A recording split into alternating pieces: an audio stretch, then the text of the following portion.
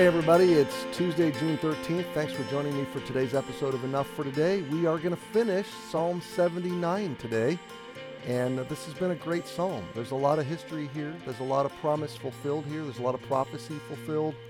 This is a great record of how God answers prayer and sustains people. We've talked a lot about it. And so we come today to verse 12. The psalmist is praying for God's final and ultimate justice against the enemies of his people. And verse 12 says, "Render unto our neighbors sevenfold into their bosom their reproach, wherewith they have reproached thee, O Lord." I want you to catch two things out of this. First of all, render to our neighbors, our enemies, sevenfold. The idea here is not simply 7 times, like precise math, but the number 7 is a number of completion in the Bible. It historically represents completed things, perfection, okay? Like Jesus said 70 times 7. The implication there in the colloquial Hebrew or Jewish concept of things is perfect or whole. So the psalmist is saying, God, render perfect justice. Render ultimate and final and complete vengeance. Finish this story, okay? And it's kind of like us praying, God, even so, Lord Jesus, come. We want God to make things right.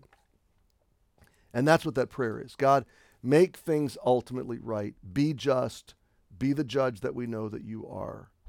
Verse 13 is the last verse in the psalm, so. And I love the word so in Scripture because it always is referencing the conditions it set out before the word. All these things are true or they have happened, and so.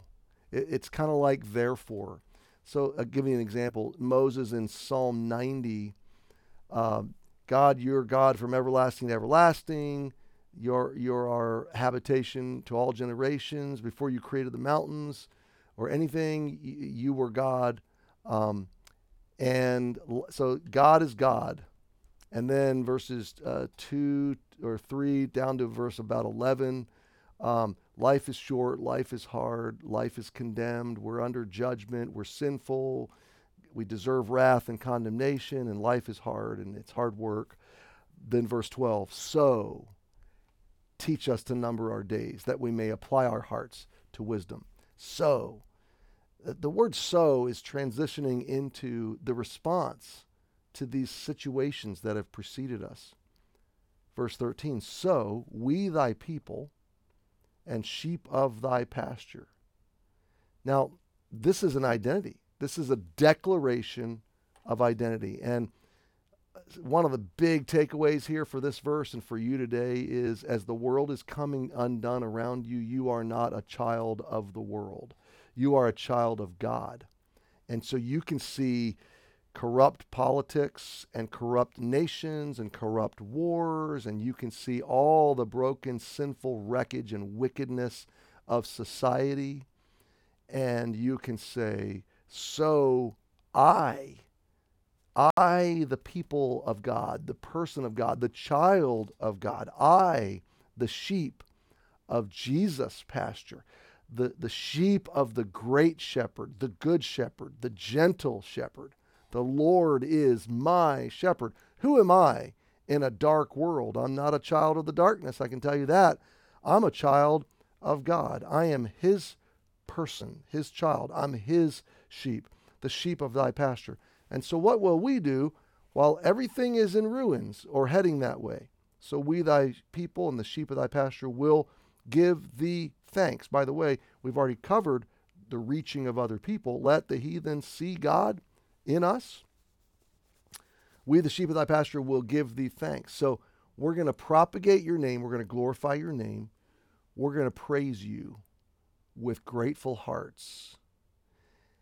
We will give thee thanks forever. We will be doing this forever. That's a declarative statement of strong, devoted faith.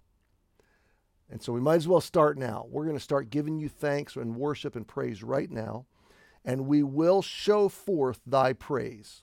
So there's the mission and the meditation together in one phrase. We will show forth, we're going to publish and preach and declare and live out and propagate the message of the gospel. We'll show forth thy praise, the story of God, the goodness of God, the heart of God, the grace of God, the love of God, thy praise to all generations. God, as long as we have breath, as long as we have heartbeats, as long as we have days, as long as you are alive and working on planet Earth, even through this darkness, we're going to give you thanks. We're going to celebrate you. We're going to be your sheep in your pasture, and we're going to propagate your name to all generations. What a great landing place. What an amazing, clear purpose that we're to have as the people of God, as the church of God. This is what we do in time and space, together and individually. So I challenge you, my friend, let's do it. Let's do it individually.